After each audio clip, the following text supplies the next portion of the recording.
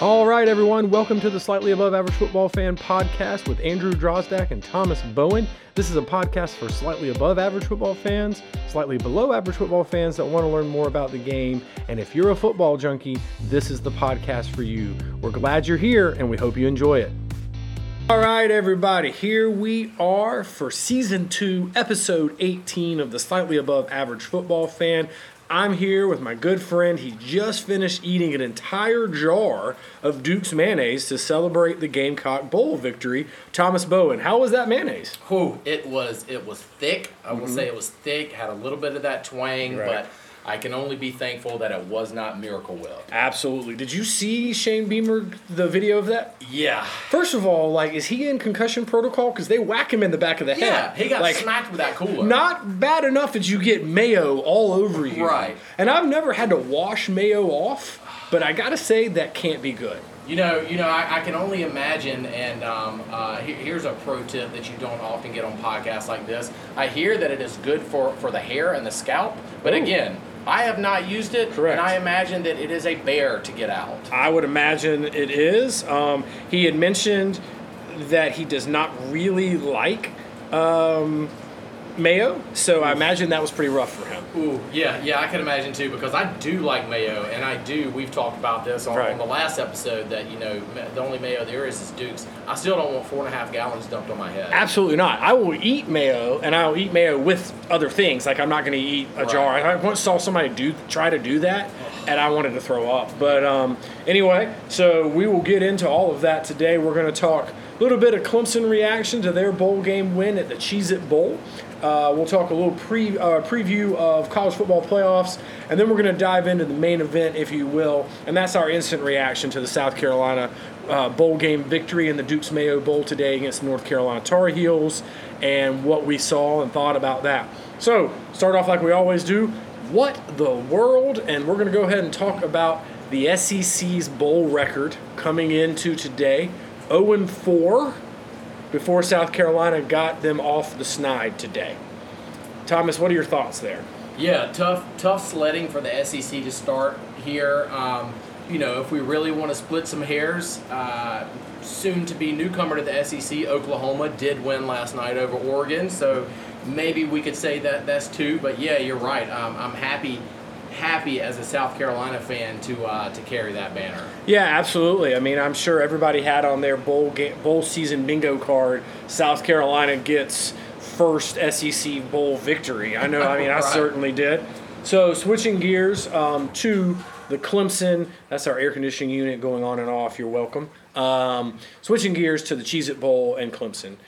Thomas, I'll real quick just talk about some of my initial thoughts, and you give us yours, and then we can kind of go a little bit back and forth there. First of all, Iowa State quarterback, I know his last name's Purdy. What's his first name? Brock. Did he, step on 7 cracks and, bathe or touch a black cat? Oh, my God. I've never seen so many bad things happen to a quarterback in one game. Yeah, it's really bad, and he's definitely upset something in the universe and probably needs to get right with that. But It's also a testament to, that horseshoe that Clemson has that we have talked about. We will talk about that in a second. But, I've seen it happen before where a quarterback tries to bat down the ball and it ends up hurting him in the long run. Yeah. I've never seen it turn into a pick six. No, that was crazy. Obviously, I've seen a quarterback run the ball and fumble it and cost himself, possession, but not possession in a way that he actually jumps on it. But when he jumps on it, he was past the line to gain and then fell back and was not at the line to gain anymore. I think I had to rewatch that about 4 or 5 times to figure out exactly what the hell was going on. Because I was confused by that too, to be quite honest. You used to not be able to advance a fumble. Right. But I guess you can go backwards with a fumble. Sure. Anyway, so my initial really quick thoughts here about Clemson's offense under new offensive coordinator Brandon Streeter. First of all, early on, he got away from it a little bit late, I think. I liked their creativity in the run game. I liked what they were doing there. It felt a little bit more, because all of this offense is the brainchild of Chad Morris, and then, the adaptation and changes that Jeff Scott and Tony Elliott, now at Virginia Tech, brought. Virginia. And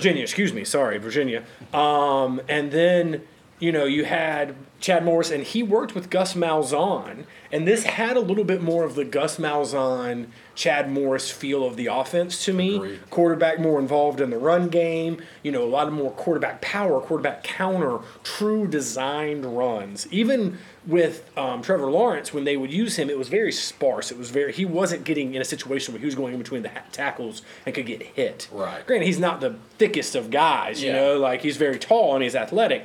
I can see where you don't want him to take a whole lot of shots. But that was my big takeaway there, was that it was more Chad Morris feel. The other thing I'll say, in certain situations, I felt like Streeter, former quarterback, didn't have a lot of faith in DJ throwing the ball. Yeah. In third down situations, especially when they had the lead late in the game, you could tell he was like, I don't want to put us in a position where he could throw a bad ball. Right. He could throw an interception. He could get a ball tipped. And that was surprising to me. I think it's smart. I think it's the way to play. But holy moly, is that surprising. Think about where we were, in August and September. This guy was a Heisman Trophy candidate. Now his offensive coordinator doesn't trust him enough to throw it on third down and meet him. If you think back to a couple months ago, I felt like we were, and particularly with the Clemson games, with you talking about the offense, we both felt like we were beating a dead horse, but you kept talking about, set DJU up for success. Give him a lot of high percentage plays, and that's what they did. They played to his strengths, a lot of quick, easy throws, those perimeter throws, letting their athletes get on the edges and make plays. And honestly, I thought it was a really good overall game plan for DJ and getting him comfortable. Absolutely. I thought it was great. I mean, quite honestly, I felt like at times Tony Elliott was trying to force the issue and was calling plays in a way that he would if DJ had more so been what they expected out of DJ at the beginning of the year. I saw an insane stat. I did not realize this. He finished the year with 9 touchdowns and 9 interceptions all year long. That's Brett Favre level. That is bad. Yeah. That is bad. So they've got, as Clemson does, they've got some quarterbacks coming in, some studs. No one would have expected, in my opinion, for there to be a quarterback competition this spring in Clemson. I believe there's going to be. Yeah. I believe there's going to be. No, I think there will be. And honestly, with Klubnik, I believe is his name, that's coming in. Obviously, he's the hot hand, the top recruit coming in. Yeah. And as we've seen, particularly with DJ, like, they don't always pan out. But you got to think that DJ knows that, like, he could very easily lose this job in the spring if he hasn't already, honestly. Right. And the kid hasn't stepped on campus yet. Right. But that's got to be in DJ's mind. And then you think about the portal. Does DJ take his talents elsewhere? That's a great point. There was, I think I mentioned this before, there was a picture on social media several weeks ago at this point of Lincoln Riley, new head coach of Southern Cal, and DJ's dad, talking about, hey, he's going to take Southern Cal back to the promised land. Interesting. Right. Interesting. So, anyway, and then on my thoughts on the defense, and then I'll let you kind of take the reins here.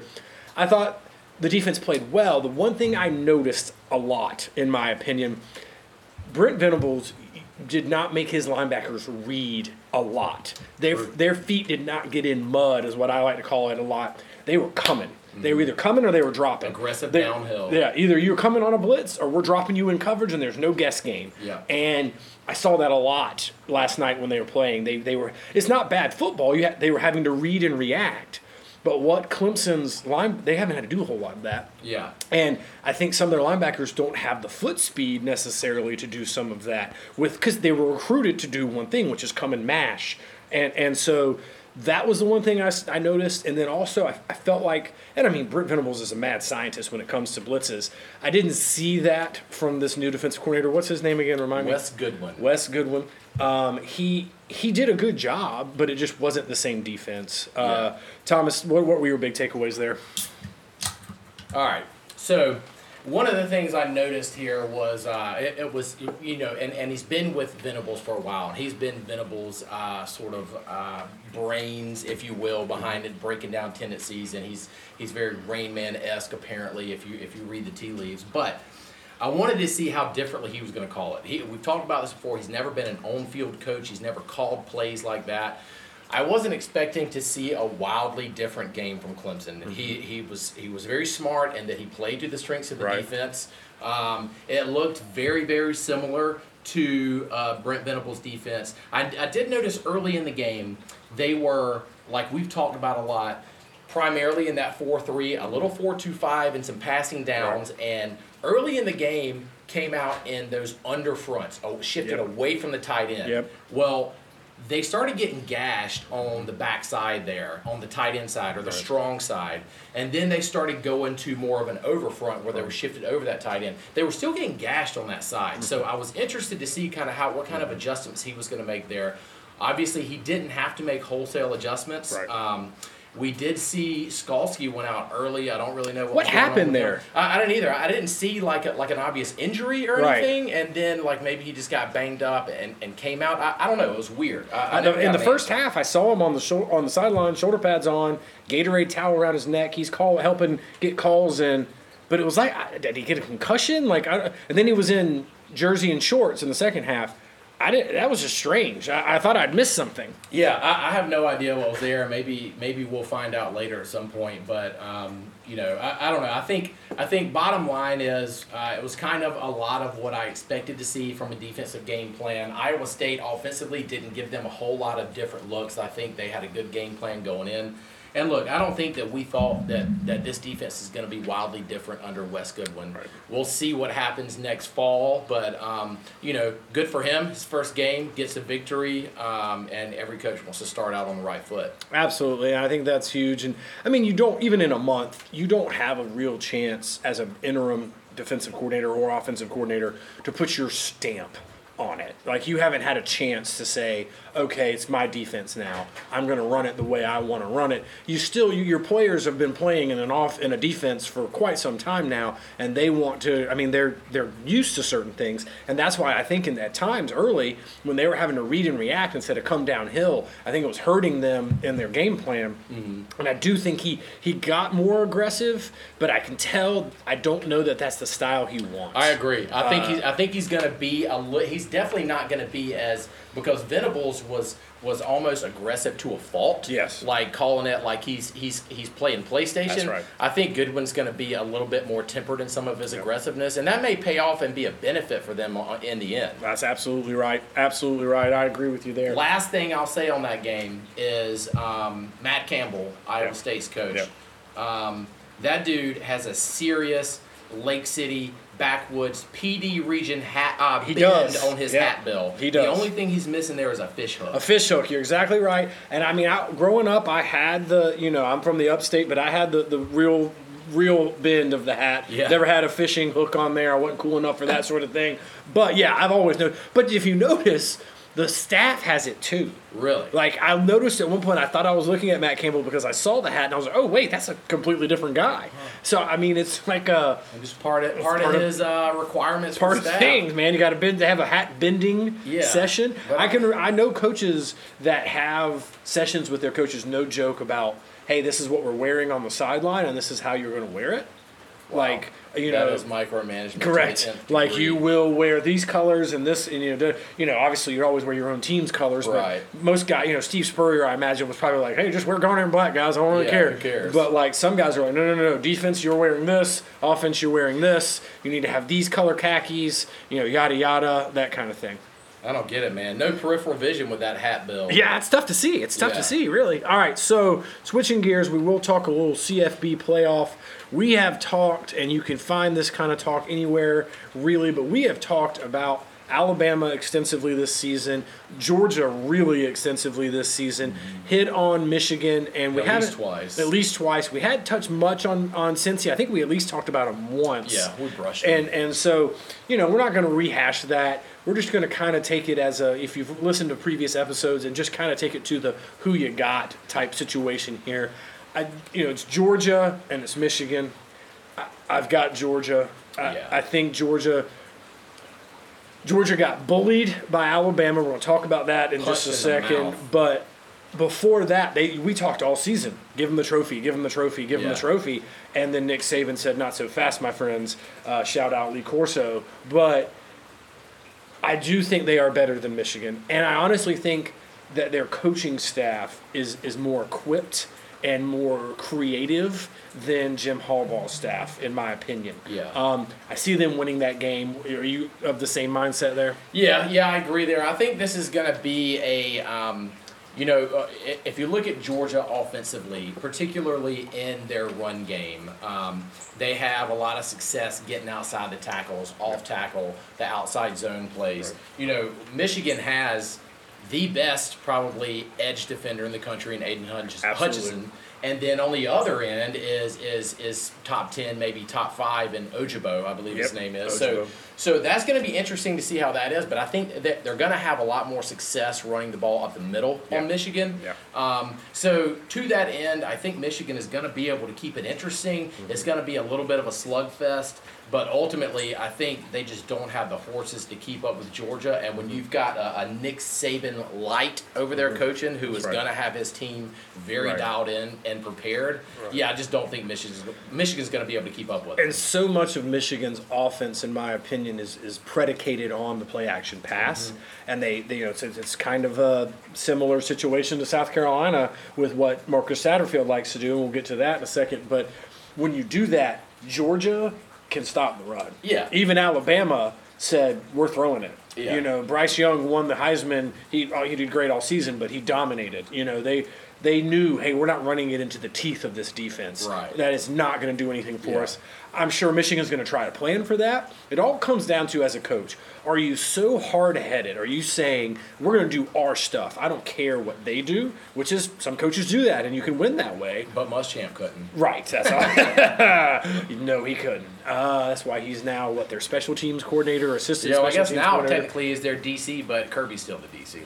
Kirby. Well, and I think I saw Landing's calling plays in this game. Yeah, I don't know. It's weird because obviously he's now the Oregon coach, and then I saw him in a press conference the other day with Georgia here still on. It's got to be a weird dynamic. Very strange. So if you're predicated in your pass game on the play action, that's trouble. That's trouble because you're trying essentially, and for anybody who's kind of an average football fan or below average football fan, play action passes where the quarterback is going to fake he's handing the ball to the running back and then throw the ball. Why does that matter? The reason that matters is typically that's going to make the linebackers who have both run and pass responsibilities move up. They're going to try and step up towards the line of scrimmage to make a tackle. All of a sudden they're going, oh crap, they're throwing the ball. They try to back out. They've created space behind them where they can throw that football. And if they can do that, if Michigan can get that success, they can come out here and play. I just don't think they can. I think Jordan Davis is going to just maul like he does. Well, and the thing there is, you've got Jordan Davis you've got to account for in the middle, and you've got to double team, if not triple team him in some plays. But with the play action, when you have the speed at linebacker that Georgia has that we've talked about ad nauseum, they can recover even if they bite on that play action fake a lot quicker than other guys can. Absolutely, and it's kind of one of those things, and we're going to get a little shot here, I imagine, for being SEC biased. SEC's got a lot of speed, a lot of speed at linebacker. They have not. I don't think Michigan's going to have seen this type of speed. No. So what was open in the Big Ten ain't going to be open against this team. Very true. So that gap may look like, oh, yep, I can get that ball, and all of a sudden either a hand gets in and knocks it down, or maybe you get a pick. Yeah. So I do think Georgia comes out on top here. Yeah, agreed. And switching gears to Alabama, Cincinnati. I love the Cincinnati story. Sure. Being a Gamecock fan who's been underdogs most of forever, I guess, really. Yeah. And just by nature, I like underdogs. Would it be cool and great to see them, yada, yada? Sure. I just don't see it happening. Yeah, I don't see it happening either, and I'm with you. It's nice, and you know what? A lot of people have been screaming, we're tired of the same teams. We're tired of the same. Well, you've got some variety this year. Right. You got Michigan, you got Cincinnati, but I think it'll be. It would be fun and it'll be nice, but as we'll talk about more probably next week, Alabama is built for this. Yeah. They are built for this, and it is amazing to watch the press conferences this week, and you see all their players, and you want to talk about a coach who gets their guys dialed in and focused. Every single player up there is singing from the same sheet of music. Right. They're saying the same exact thing. We want to be here to win. We're not cared about anything else. We're here to win, and we're heading for a Georgia-Bama rematch for sure. I agree with you there, and I just don't think Cincinnati's in the AAC, correct? Yeah. So I mean, the AAC has beat two SEC teams in bowl games. So I mean, they're not any slouch. I guess Auburn and Florida aren't Alabama. Right. They aren't even South Carolina because South Carolina beat both those teams. But AAC, that's going to be the story. Yeah. Do they have the horses to compete with the elite SEC team of Alabama? And I just don't think they do. No. And the story of the SEC, is it Bama, Georgia, a football field, and then everybody else? Maybe so. Yeah, at least right now. Right now it is. Yeah. And so that's fine, but Alabama's still Alabama. Yeah. And you talked about reading from the same sheet of music with Alabama's players and coaches. The other thing I notice, when they get into playoff time, and really into crunch time, the players' mood at press conferences change. Mm-hmm. They're not playing. They're not joking around. They're not playful. They take on that Nick Saban mentality of I don't want to be here. Right. I should be preparing. I should be lifting weights. I should be watching film. I should be doing something other than talking to y'all. Yeah. I need to go play football. I need to get ready. Yeah. And it's a team that takes on his mentality. Yeah. And I saw something today where somebody asked him if he had a lot of patience, and did this team challenge his patience. He said, I don't have patience for anything. Yeah. I don't have patience to be sitting here talking to you. And he doesn't. He's of that Bill Belichick style when it comes to the media. I want to coach football. Yeah. He's not as bad as Belichick. Belichick, I think, goes too far sometimes with that stuff. But Saban's I don't care about talking to y'all. I want to go win football games. And the thing I'll say before we switch gears, and on that same note, Saban has gotten to a level that I say concerns me. He doesn't seem to enjoy winning very much, even winning the national championship. If you watch him when he does, it's just kind of like a very light fist pump. It's like yay, we won, on to the next one. Yeah, now I got to get going. You got to enjoy wins. Yeah. Steve Spurrier, when he was at South Carolina, I mean, granted, let's take the last year and a half out. Right. When we would win games, bowl games, whatever, he'd get up there. What was it, the Commander Bowl, where he got up there and declared, all this stuff? Yeah. And, that was – you got to enjoy winning. If you're not, why are you doing this? Yeah. You're miserable. Yeah. Spurrier said the same thing. He said, when I'm not having fun anymore, that's when I'll hang it up. And he was true to his word on that. Yeah. And, I mean, it's just – you should enjoy it. Yeah. It's a game. At the end of the day, you get paid, and in these coaches' cases, a whole lot of money, millions of dollars, to coach a game. Yeah. And it's great. Listen, I'd love to do it. You'd love to do it. That's why we're sitting here talking football. But if you're not enjoying it, my God. Yeah. It's the same way, if you're in a dead-end job that you hate going to work every day and you can't even celebrate when you got your TPS report done on time, then, hang it up. Do something else. It's time to move on. I mean, you and I do this podcast because we like football. If this became a chore, if I was all right, man, it's Wednesday, we got to start recording, then we need to stop doing it. Yeah, and goodness gracious, you are blessed in the fact that you're not an accountant, you're not a lawyer, you're not a 9-to-5er or longer, and you get to do what a lot of us would dream to do. And I know there's stress. I'm not saying there's not, but goodness gracious, if you get to the top of the mountain, as many times as he's gotten to the top of the mountain, you ought to enjoy it. Yeah, it's almost like they've been king of the mountain for so long, and now there's legitimate contenders trying to pull them off. Whether it's Clemson or now Georgia, Oklahoma, those teams, it's almost like the stress is getting to him a little bit. Yeah, and he's made comments this season in particular about Alabama fans not appreciating how good they are, and I get what he's saying. And, I mean, Dabo, not to bring him back up, but they've won a lot in the past, 10, 11 years. He has made comments about Clemson fans not appreciating winning. Yeah. And, quite honestly, the very tiny window of super success Carolina had, a 3-year season or 3-year window there of 11 wins in a row, fans started to get, that is, to me, when if I'm Nick Saban, I'm getting frustrated. Oh, yeah. Guys, we're in the playoffs for the umpteenth time. Yeah. We had another Heisman winner. We're going for national championship number 8 or number 7. What are you complaining about? So anyway, all right. So the real reason we're here to talk today is as Gamecock fans. Thomas is in a Gamecock shirt. I'm in a Gamecock shirt. South Carolina played a bowl game today, beat North Carolina in Charlotte.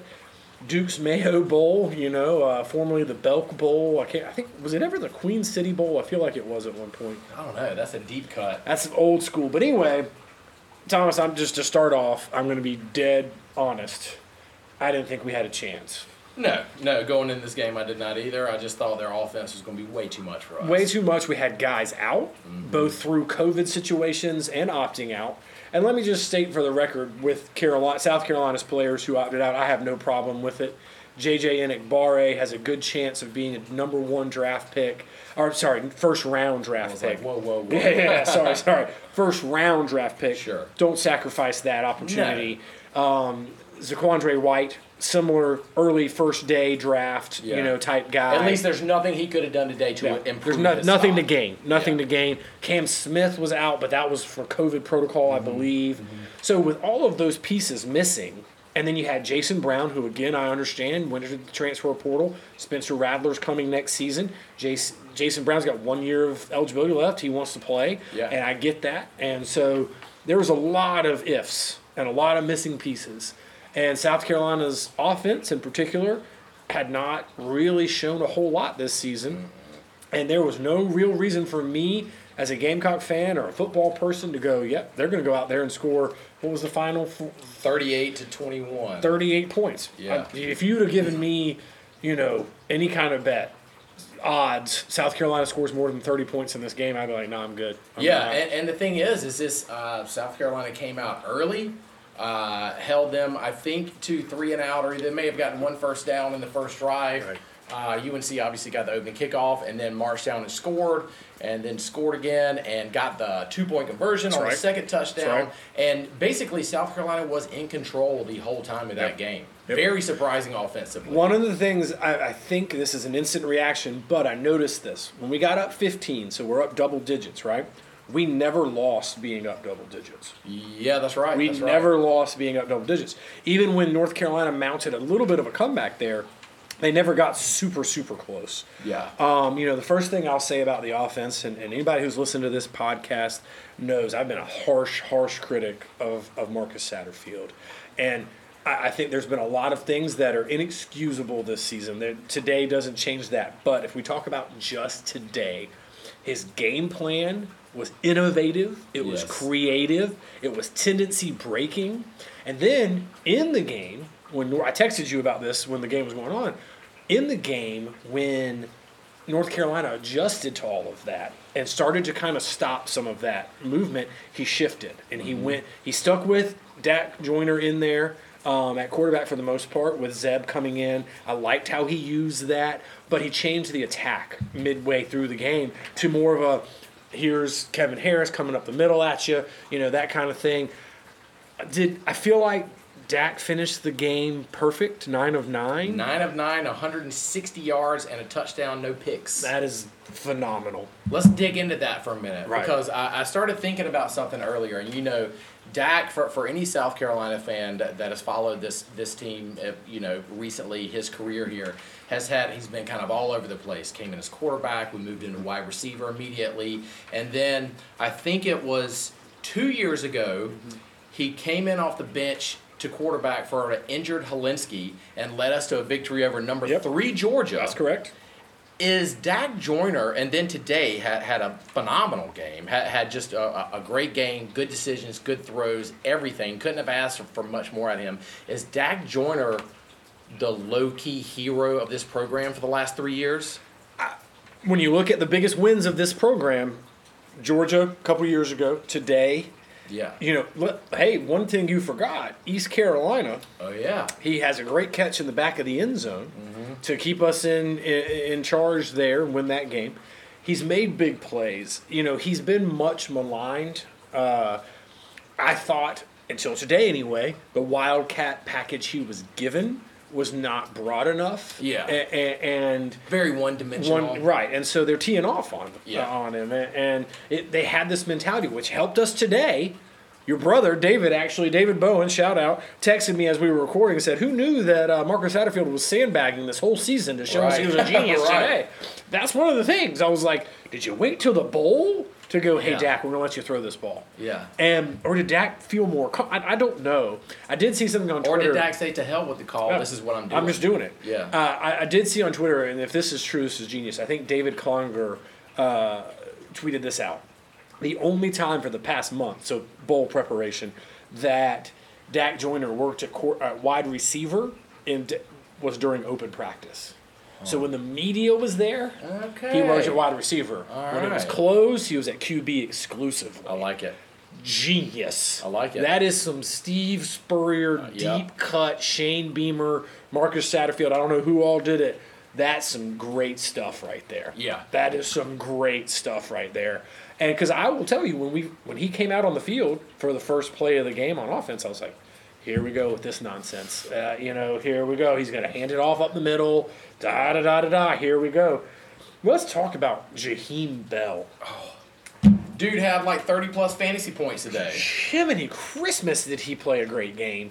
Mike Golick pointed out, Mike Golick Jr., excuse me, which we'll talk about the nastiness they were doing in the booth with mayonnaise in a second, that he had just, as good of a throw as Dak made, it was supposed to be a post, and Dak kind of... You're talking about the first touchdown? First touchdown. Okay, yeah. He adjusts underneath it to straighten out. It was designed to be a post, and he adjusts underneath to straighten out and catch that ball in stride.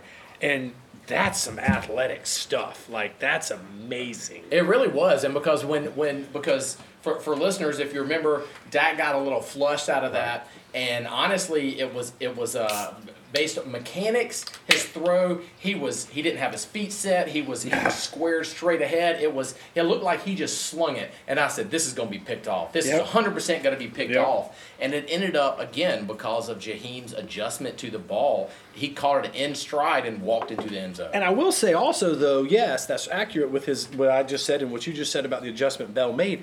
But the ball still had some good pepper on it. Yeah, it did. To be throwing it off your back foot, as one of my coaches used to say, throwing it from your laces. Yeah. That was a pretty good ball. Yeah. I mean, didn't flutter. It wasn't. And it was all arm. Like you said, that he didn't load up. He didn't plant. There was no legs. I mean, that was impressive. Not bad. Not a bad move there. Jaheim Bell also, I think before that play, or after, I can't remember which, had a pretty good run. Before that. It was before that. He had a really good run. Where he hit the edge. Yes. Yeah. And he did that a lot in the spring when we were short running backs because Harris was hurt and Zaquandre was getting some looks and everything else. Speaking of switching gears for just a second, let's talk about Kevin Harris. Let's talk about that player and that person. I don't think we knew how banged up he was the beginning of this season. Back surgery's never good. Thomas, you and I both have some back issues. Yeah, we're old. You can't really do a whole lot when your back hurts. And he was different. And then I heard on the broadcast today, apparently he was sick at one point. I don't know if it was COVID related or whatever. Then he had an ankle thing. And then at Florida, he looked like the Kevin Harris of old. Yeah. And today, he looked like the Kevin Harris of 2020. That man was getting hit at the 3-yard point and taking dudes to the 12-yard point. Yeah, fantastic yards after contact. It looked like the Kevin Harris of old, very workmanlike, feeding him. There were two things I noticed, and I know that you got fired up about this, particularly as somebody who's an offensive guy that loves the smash mouth football, as we call it, where you're loaded up.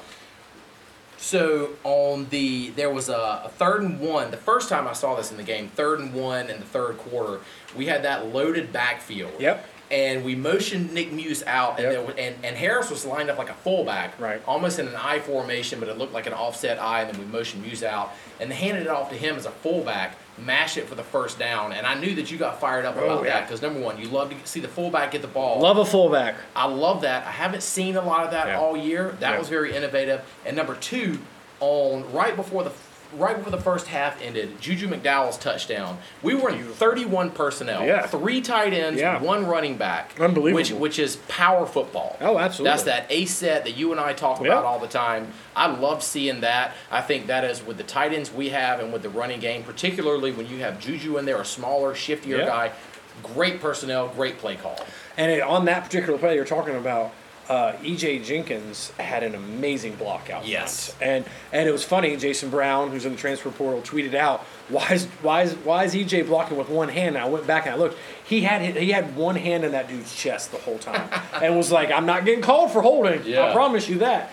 And speaking of good blocks on the edge, Nick Muse later in the game I call it, we don't call them pancakes in the offensive line room when you do that to somebody. We call it a freight train. Pancakes, one thing, you knock a guy on his butt. Right. When you're on a run and he's on a run and y'all meet, freight train came through and knocked you over. I like it. Muse hit him.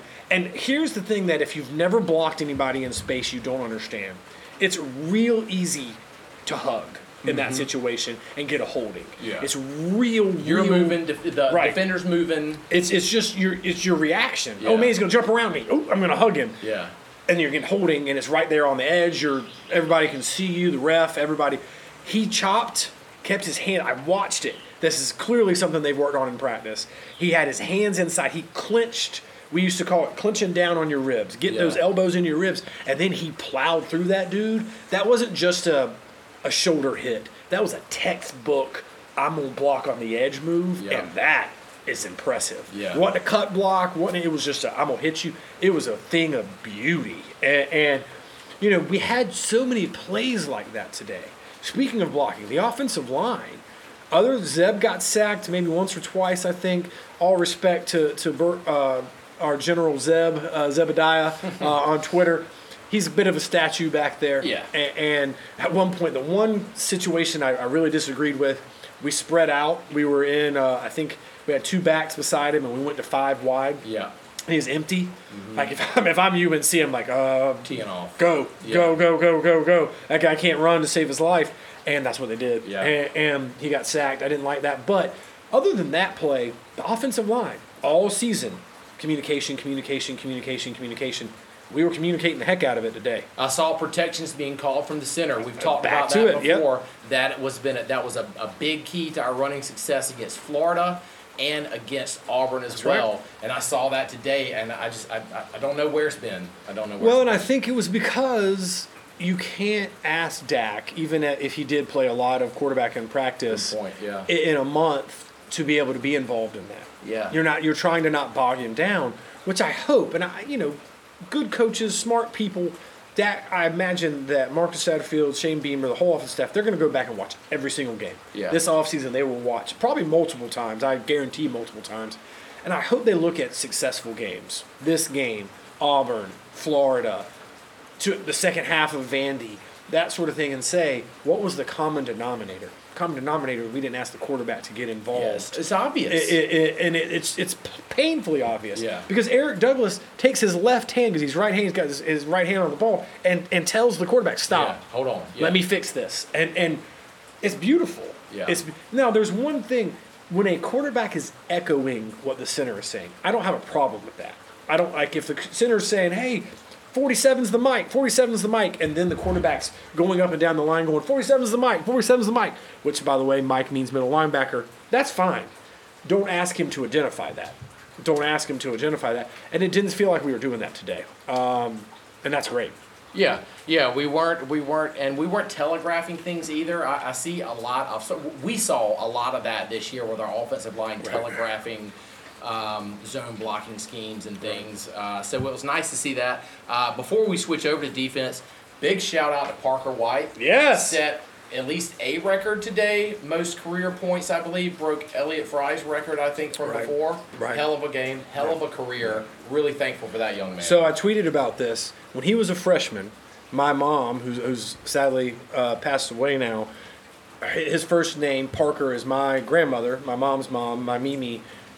Parker, it was her maiden name. Okay. So my mom instantly loved him. Yeah. And then remember when he was a freshman, he struggled. Oh, yeah. And so she always felt bad for him. Yeah. Mom's always about the underdogs. Yeah, for and sure. So I imagine and I believe my mom was smiling down watching this game today from heaven as he got that record. I imagine that was like mom's big cheers moment up in heaven with her glass of red wine, because that was the first thought I had. Because I remembered she felt so bad for him. Because his freshman year was a struggle. Oh, it was bad. Oh, I was pissed at him a lot. Yeah, he was not somebody I wanted kicking the ball very often. And for him to go from that to where he is just awesome. Yeah, so no doubt Gene enjoyed that one. Yeah, Gina definitely enjoyed that. Shout out, Mom.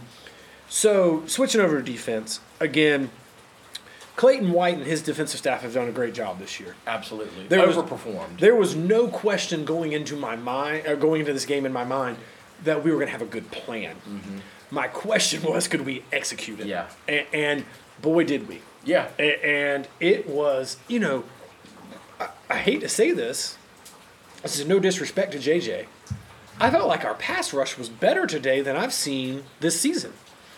Yeah, I think there's something to be said for that, and I don't know. I've thought about that a lot as I watched the game and then reflected on it as I was driving over here and thinking about, it's weird. It's, and I don't know if that was a product of, JJ getting doubled up, and you think, well, then that opens up somebody else. But it can kind of screw up some of your lanes and things like that, particularly if you're not anticipating that. The one stat that I saw though, which I think was probably the most impressive, UNC didn't have a third down conversion until under 7 minutes to go in the fourth quarter. I remember that is phenomenal defense. Great defense, and UNC. Another thing I heard during the commentary was they were the second rushing team in the ACC, the average per game, and got Sam Howell hurt us more as a runner than either of their running backs. Yeah. They had the big draw. By the way, 2 holding calls were just blatantly not called. Yeah. Speaking of hugging people, Zach Pickens was held almost the entire game. Almost a whole game. Still made a sack. Made sacks, had plays in the backfield. So, and so did Jabari Levy. He made, is that right? 99? Ellis. Jabari Ellis. Oh, yeah. Jabari Levy may have played for us an offensive line a long time ago. Anyway, we had a couple beers. Yeah, it's fine. But he, the defensive line was getting held a lot. But it was, our defensive game was so good. The one thing that's still obvious to me, and this is not a shot at these guys, because they're playing their hearts out. Our linebackers' speed overall is lacking. Yeah. And that draw was obvious. Yeah. They got shifted, they got out of spot. Safeties could have taken some better angles, but the safeties, are trying to read and do all that. And in a draw situation, that becomes an issue. But yeah, our linebacker flow was just not great. They're great coming downhill. Damani Staley had a sack today. Yep. I mean, they played some great football. It's just in that, like I say, feet in mud situation. You can see our sideline to sideline speed is not ideal. You could also see, speaking of angles and taking some bad angles, I did notice Marcellus Dial, who overall had a really good game. Mm-hmm. You and I talked about this earlier. There was a time where we talk about DBs have to be able to flip their hips. Yes. When they're running in stride with a wide receiver and that wide receiver breaks, and you don't know where he's going to break, but he breaks, you got to be able to flip your hips, and you got to be able to turn in stride with him and go. There were a lot of times where Dial gave up the inside route where we did not have a safety help over the top. You can't give up inside leverage if you don't have a safety helper over the top. So he's got to work on that, and I think that is really just inexperience and getting used to the speed of the SEC game. It'll come. Well, and I agree with you, and I could tell North Carolina was looking for that. Yeah. And as an offensive coach, you're going to tell your wide receiver, is Dial 24? 24. If you get 24 on you and run in a post, give him an outside step and then come inside because he's going to overreact and you're going to be able to beat him inside easier. I saw that a couple times. Was it his play that was the nice swat? Yes, that was beautiful. He timed that perfectly. It was like he was high pointing it, got a hand on it perfectly. That was phenomenal. Got his head around, did a great job. It's just, and like you said, it comes with time and experience, that shiftiness, and they'll get him stretching out and get his hips. The college strength and conditioning game is so much different than high school, and it can just change you dramatically. And I think he's going to really, really, really benefit from that. All right, Thomas. So, as we're talking about reactions, let's just I'm going to put you on the spot. I haven't even told you we were going to have this conversation. We both were in the same camp, which was we need a new offensive coordinator. Yes. Did today change that for you at all, or a little bit, or what are your thoughts there? It did not change at all for me. I'm glad, and also, who knows what's going on up in the booth? Who knows who had the most influence on this game plan? Right. Another shout out to my brother. He said it well after this game. He said that was a great win, but if that win means Satterfield is still around, it may be the worst win in Carolina football history. So I do agree and disagree with that to both extents. Here's the deal. It seems, and we've read this and we've seen this, Spencer Rattler coming to South Carolina.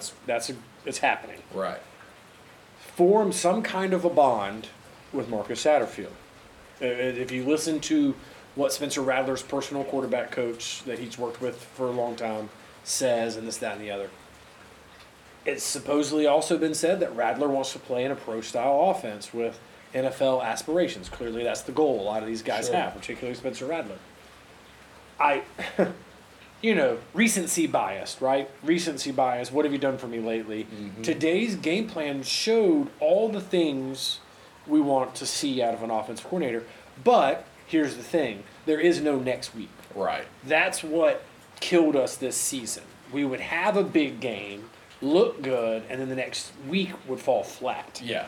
And as somebody, I pointed this out on a message board, posed this question on a message board, how did this change? The same question I asked you just now. How, if any, did this change your opinion of Marcus Satterfield? A lot of people said, I've fallen for this fool's gold before. I'm not doing it. Da, da, da. And one of the best points somebody made was he's not going to have a month to prepare for every game. Ooh, that is a great point. So that is a great point. The other question, and Mike Golick Jr. brought that up, he's kind of polarizing. I think he's got a good amount of football sense, obviously, played at the college level. I think he said at one point 8 different offensive linemen played this season with 6 different offensive linemen combinations of 5 out there. Yeah. That's hard on communication. For sure. We know Kevin Harris, we just talked about it, was not the Kevin Harris that we had in 2020. There was a lot of movement at quarterback. Doty's hurt. Zeb gets hurt. Brown comes in.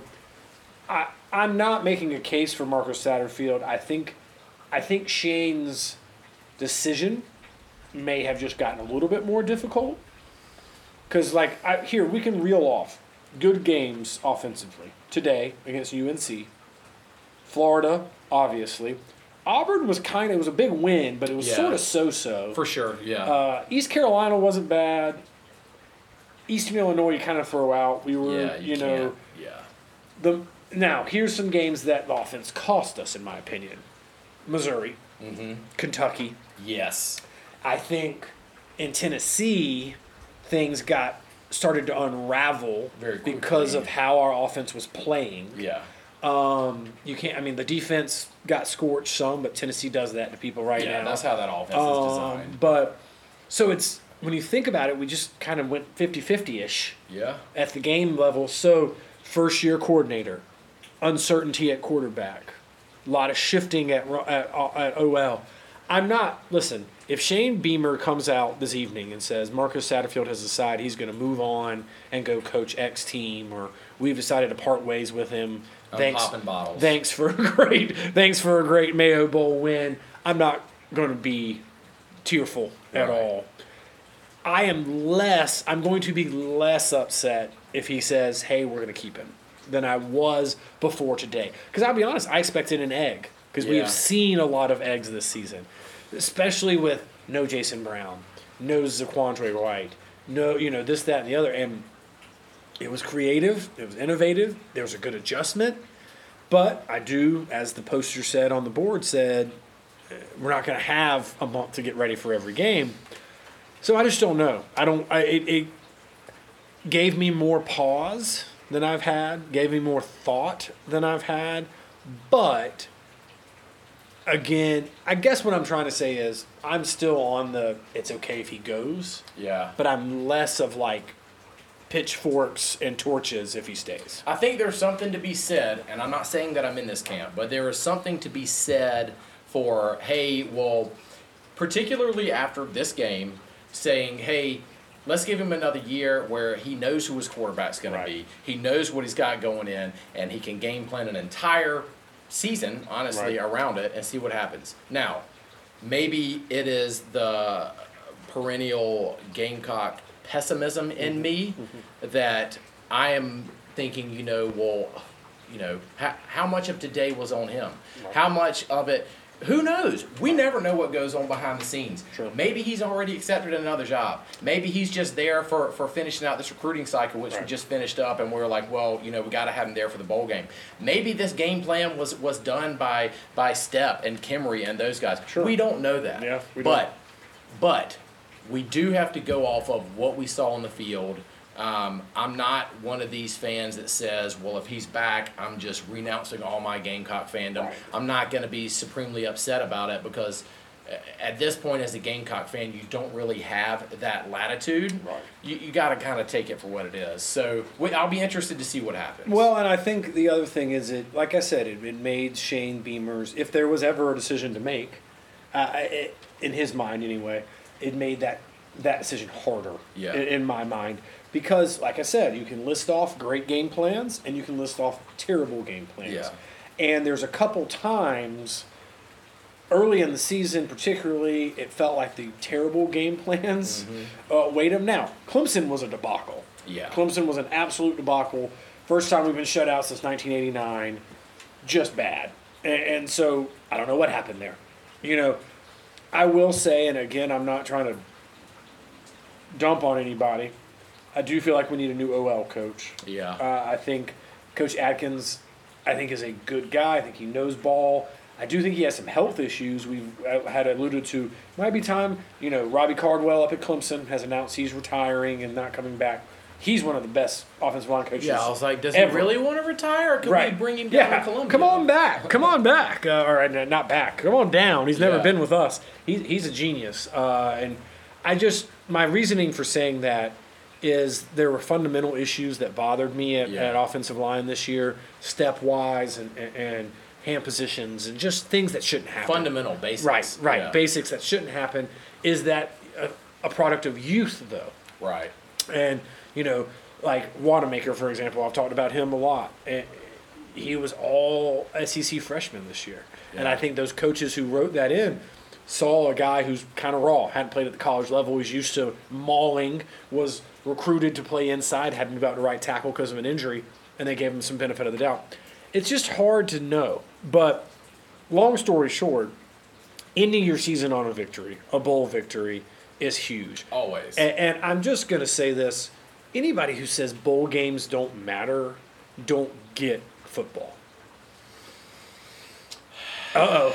I've stepped on some toes here. No, here's what I'm going to say. I know where you're coming from, and because I'm kind of laughing to myself because I was literally about to say, like, these games don't matter, but it is nice to end it on a win. Think about this. You and I both play golf. Not very well, but Correct. we play golf. Correct.